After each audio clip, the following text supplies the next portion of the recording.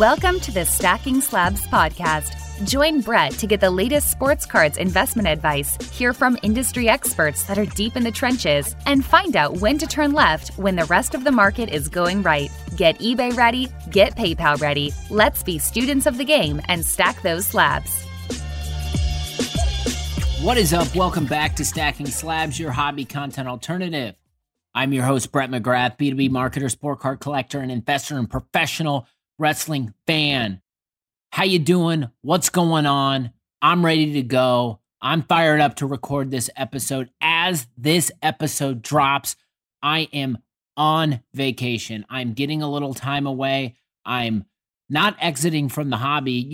If you've been listening to Stacking Slabs for quite some time, you know my getaways involve sports cards, and I will be tuned in. I'm just getting the recordings in a little earlier than before and dropping them so the train keeps moving, because Stacking Slabs is something that I want to keep consistent and is something that I want to make sure drops and all of my amazing listeners can check it out each and every Wednesday and Friday. It's all about consistency, baby. And I'm fired up to be delivering this.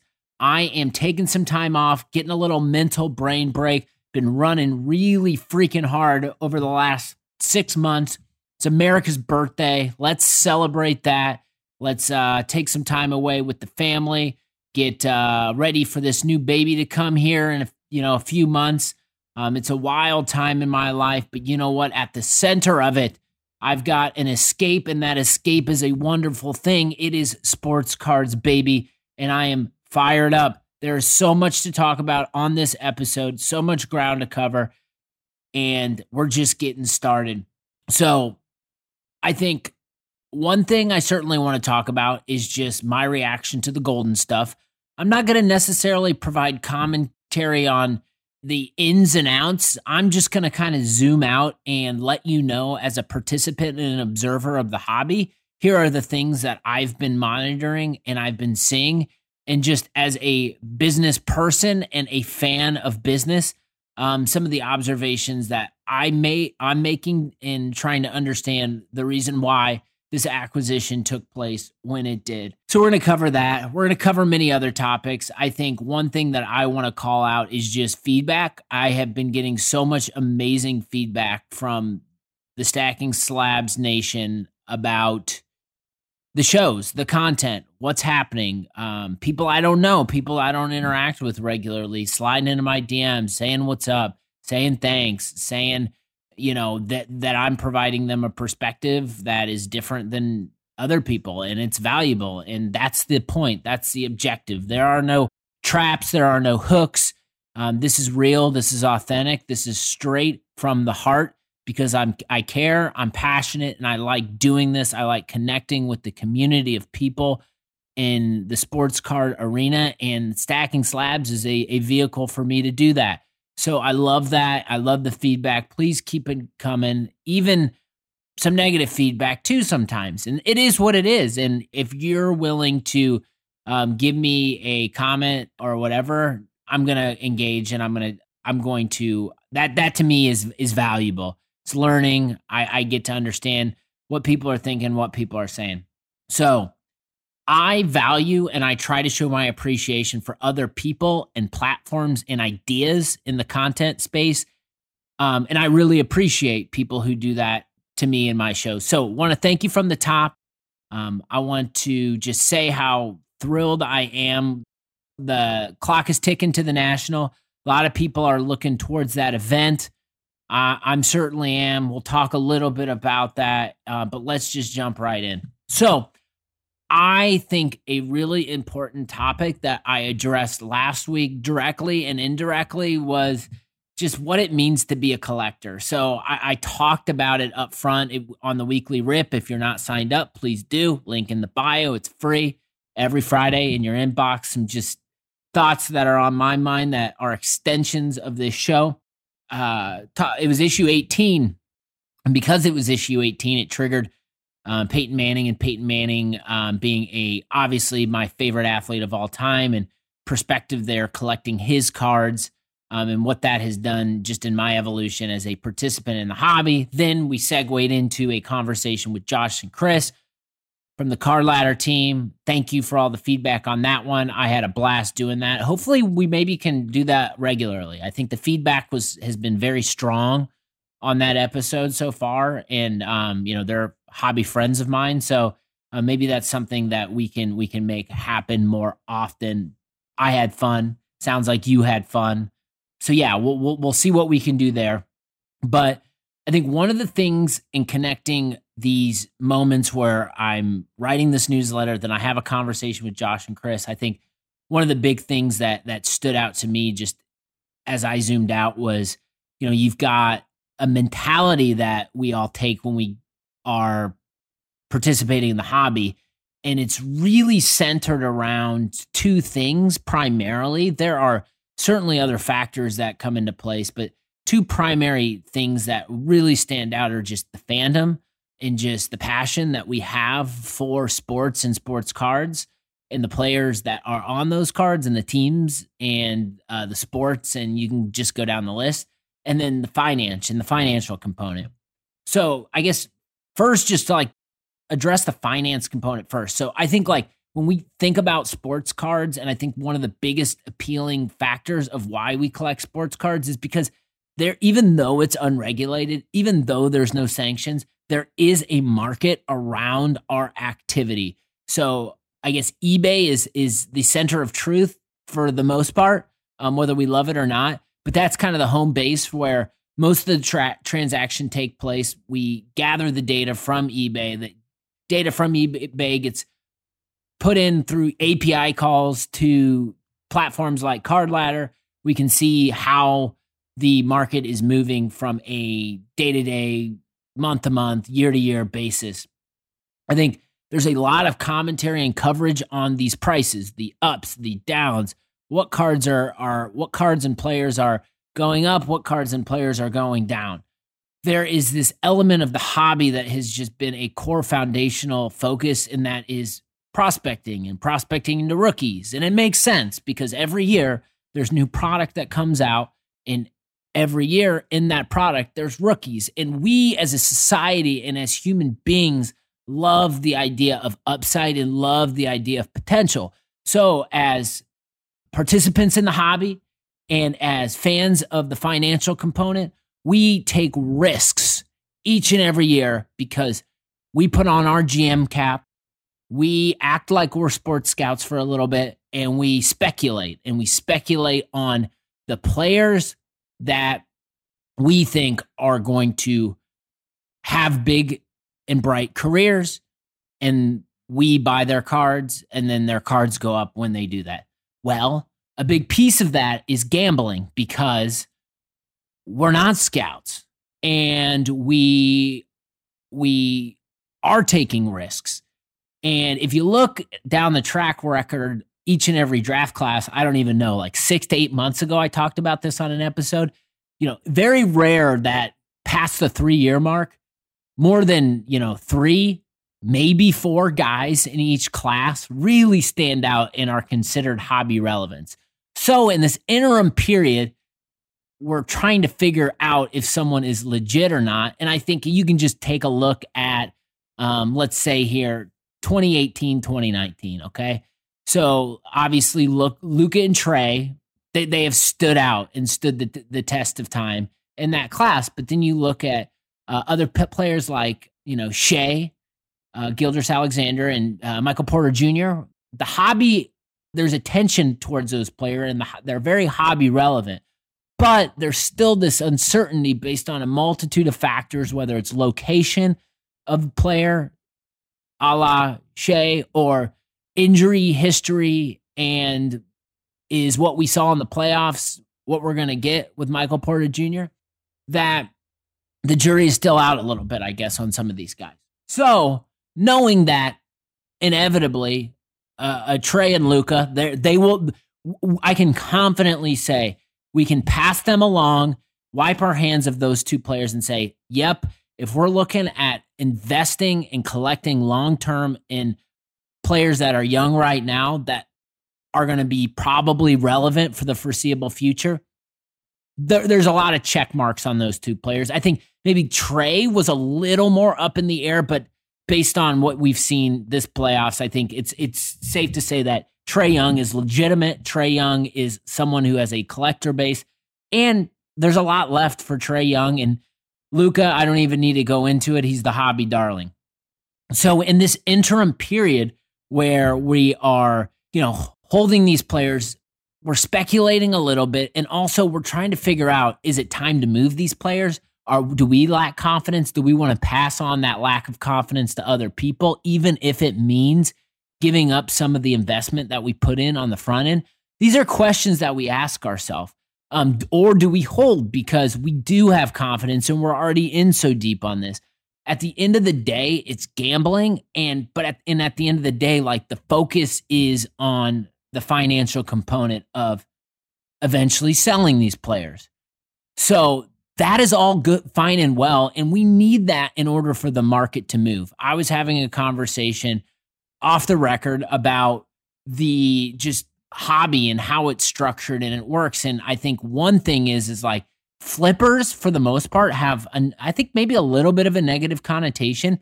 However, we really need flippers in the hobby because a lot of the times we as collectors collect these cards and we have no intention to sell them.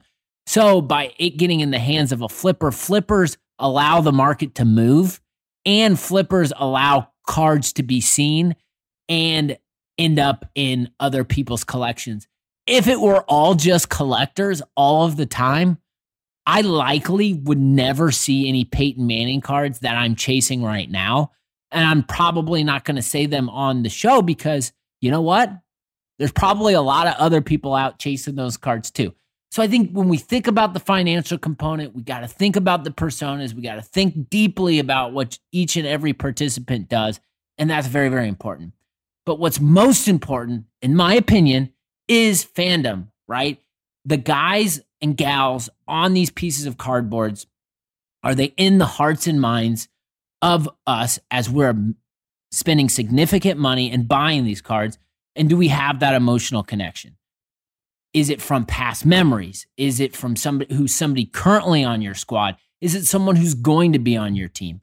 It's buying these players at whatever the cost is and attaching ourselves to them because there's something about them that is deep in the hearts and minds of us as a collector. My primary focus in my collection right now, outside of wrestling cards, are Colts quarterbacks, past and present.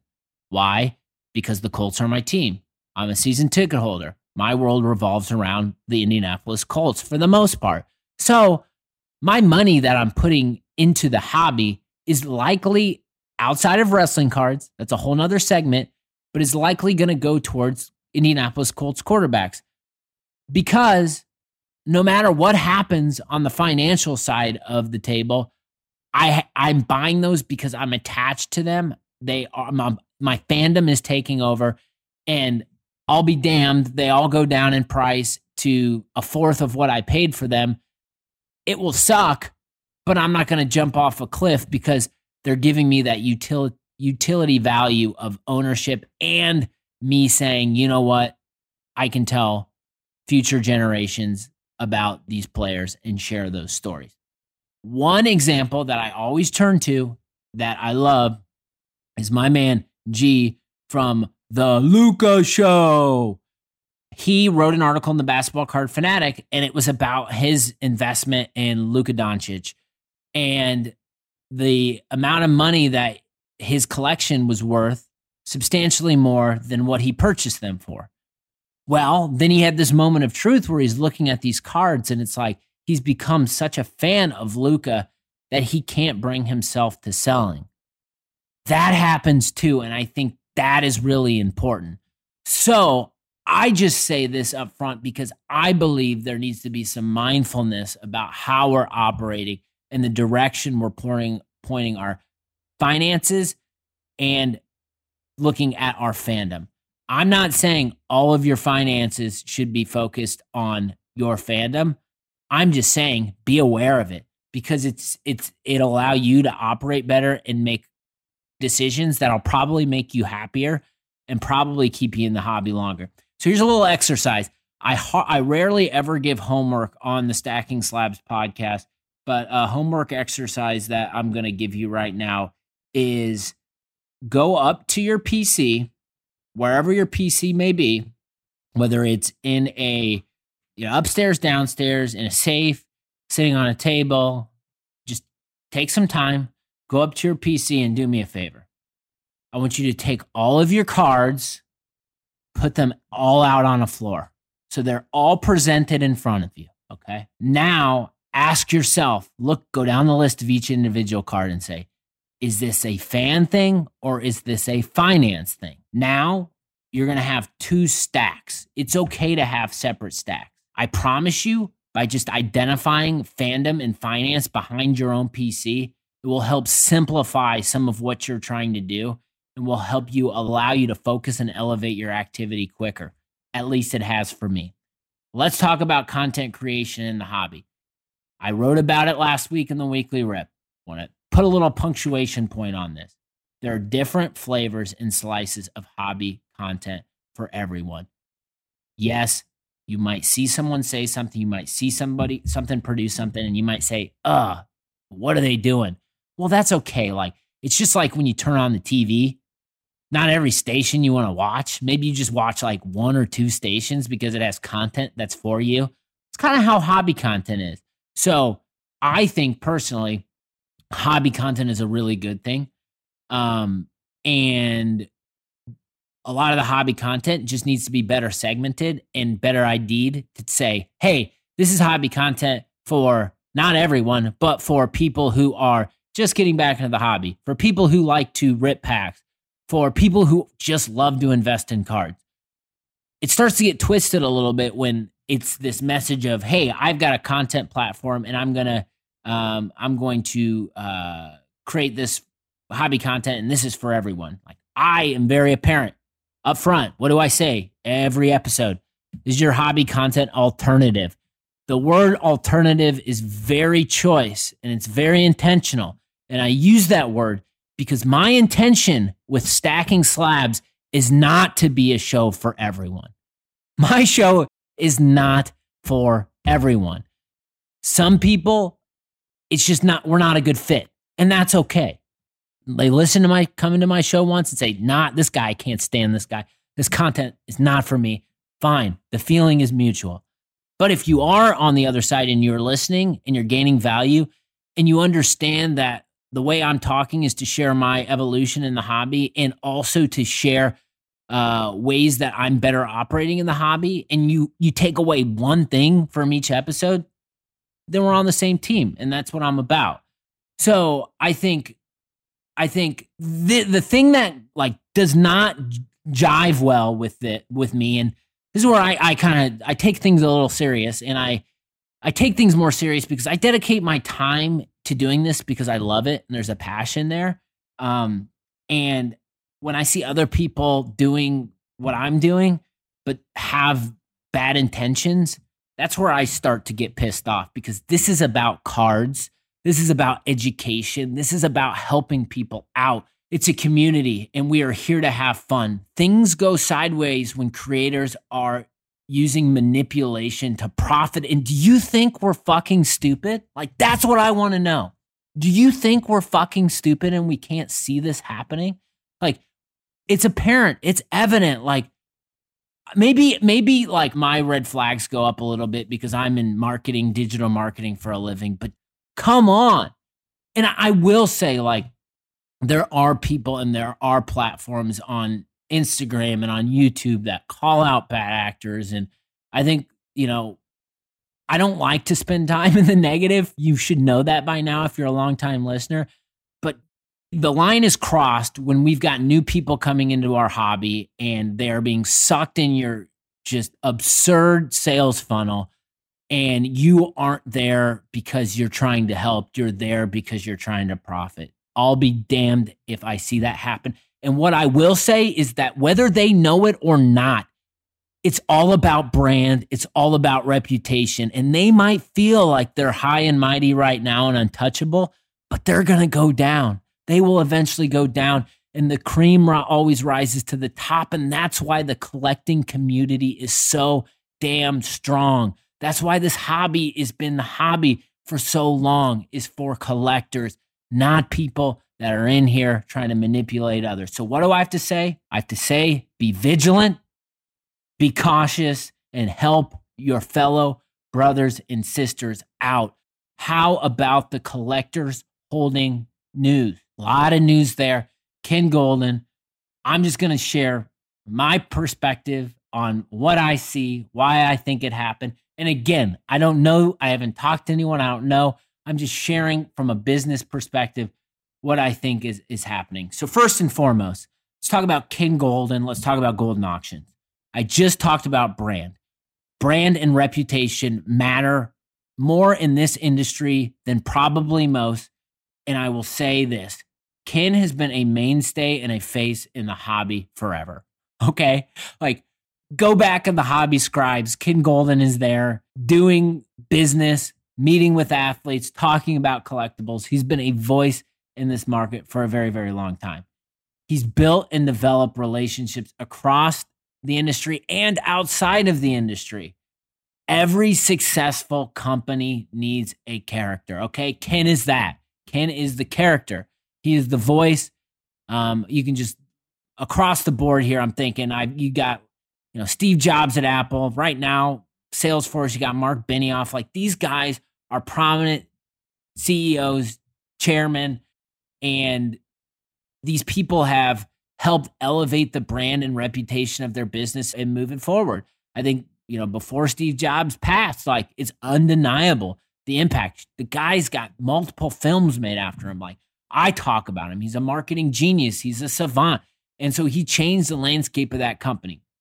That is what Ken has done for his company, Goldin Auctions. The other thing, too, is like Ken has adapted to the times, right?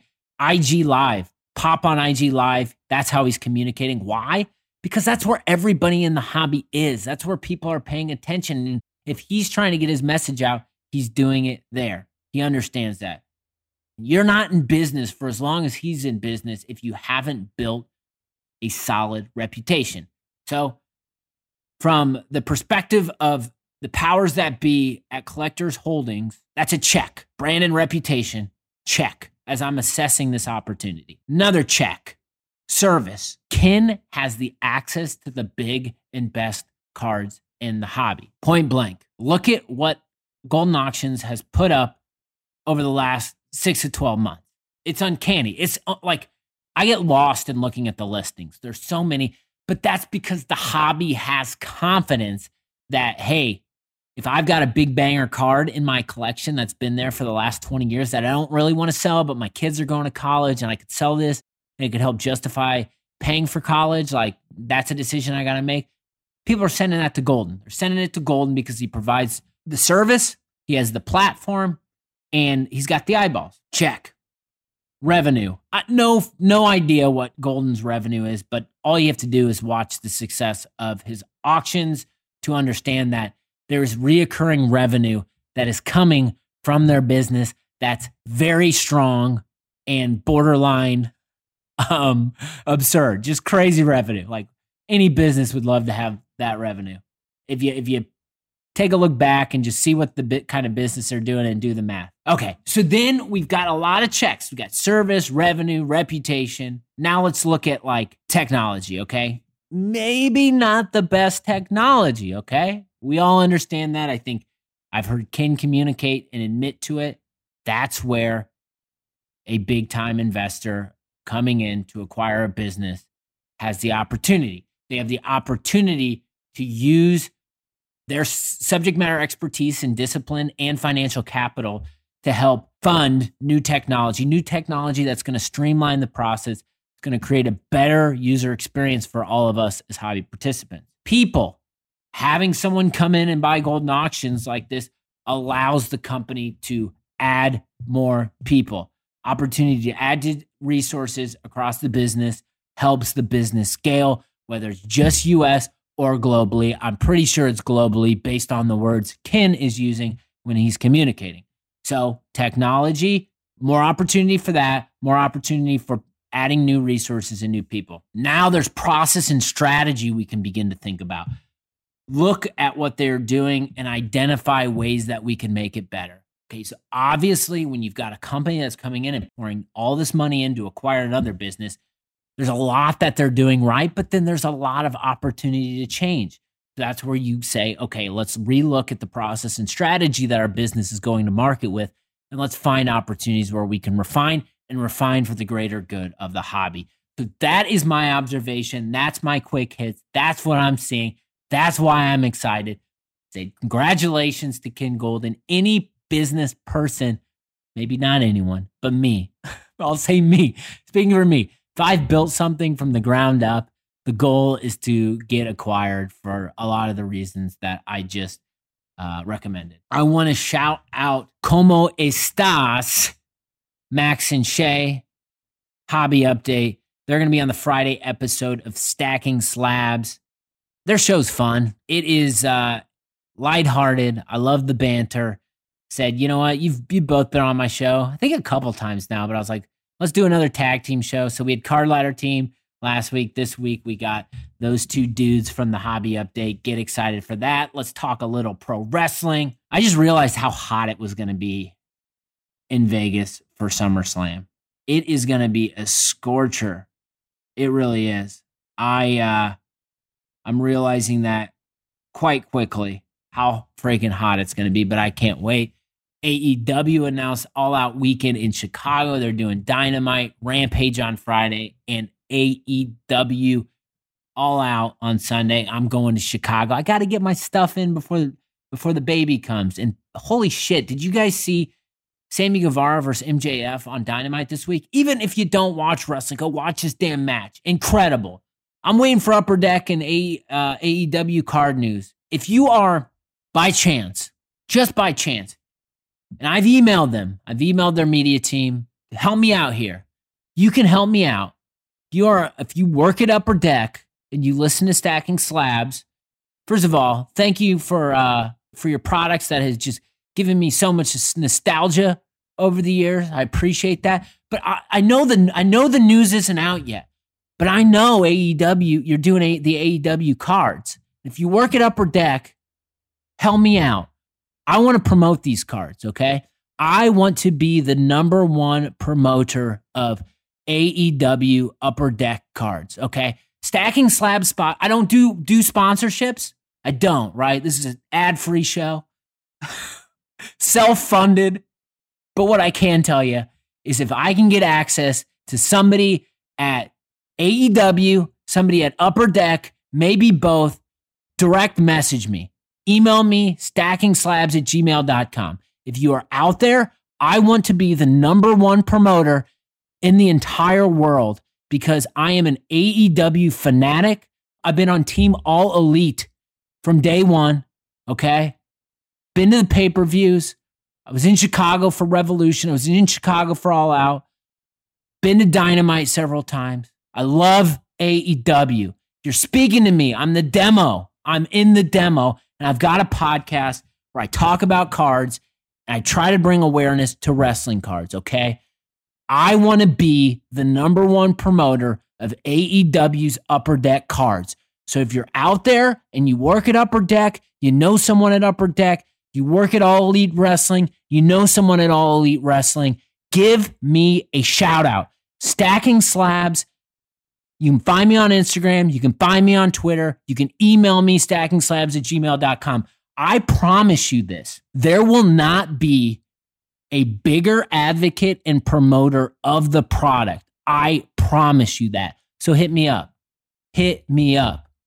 There's a lot of energy there. I'm fired up about it. Let's talk about wrestling cards while we're at it, damn it. All right, so I love this arena, and I've got a ton of passion towards it. It's a community of people. It's growing, it's building. I love the actors. I love how everyone helps each other out. There's so much opportunity. There was a hell of a sale, and this is why I know the hobby and this segment of the hobby's popping off because a card sold this week that no one saw, or not this week, I think it was a couple weeks ago, it was posted this week, and everyone said, this was on eBay? How did this go? So The Rock Topps Chrome Heritage Superfractor, which is important. It's the first chromium superfractor card, the Rock BGS 9.5, sold for just over $2K, which, let me tell you this right now, tell the whole universe. If I saw that card for $2K or $2,500, whatever it went for, my jaw would have dropped and I would have hit buy it now in 2 seconds. BGS 9.5, because I believe in the significance of chromium cards, modern day legends, first sets, superfractors, the Rock, like it checked every box imaginable. The owner of this card, sorry I don't have your Twitter handle in front of me, but congratulations. You won. You beat us all. But man, everyone who I've talked to has said the same thing, and that's when you know you've got something special going on. All right, I want to close it out with this here really quick. So I put a post up last week, and it said, like, what is your favorite Prism Chromium year of all time? Design. I gotta tell you, like, I'm so overwhelmed by the data, and I can't even synthesize it because I got so many responses, and it was like so overwhelming. And there wasn't like everyone had such a different opinion. So I'm gonna just call out some years real quick that got mentioned more than 3 times. Okay, so you've got 94 Finest. So I when I thought I saw that card go up immediately, I thought I'm in the Michael Jordan 45. 96 Finest, immediately the Kobe Bryant card, which is incredible. 97 Finest. I like the MJ. I think it's the finishers, maybe insert. I think he's in the black jersey. That card rules. And then 2003 Finest, obviously rookie year of LeBron, and then 2004 Finest, which is mask LeBron. So there's that. On the Chrome side, 96 got mentioned, obviously, because of Kobe. 98 Chrome. I think about the dirt card in that one. 2008 Chrome. That's a powerhouse set. You've got the Choctaws LeBron. You've got the Kobe LeBron card. 2009. And then Prism 2012, obviously, you know the reason why. But like the punchline of this is everyone has such a there's no clear-cut refractor Prism opinion. Like everybody has just so much love for every year, which I think is cool. Shout out to Chromium Cards. Close this thing out right now. For many, this isn't our primary focus. We prioritize family, career, and time spent with friends. We run 100 miles an hour and take on tremendous stress. Time spent with cards is cherished and serves as an escape. Hobby time off is protected. No need for noise. That is a reminder that this is a freaking escape. Let's enjoy it. Let's be positive. Let's have fun. Let's do whatever we can in our world to make the hobby a better place. Take care of yourself. Take care of others around you. I really appreciate all the support. Stacking Slabs. Let's go. I'll talk to you soon. Hobby Hustle this Friday. Shay, Max, Hobby Update Team. Peace out.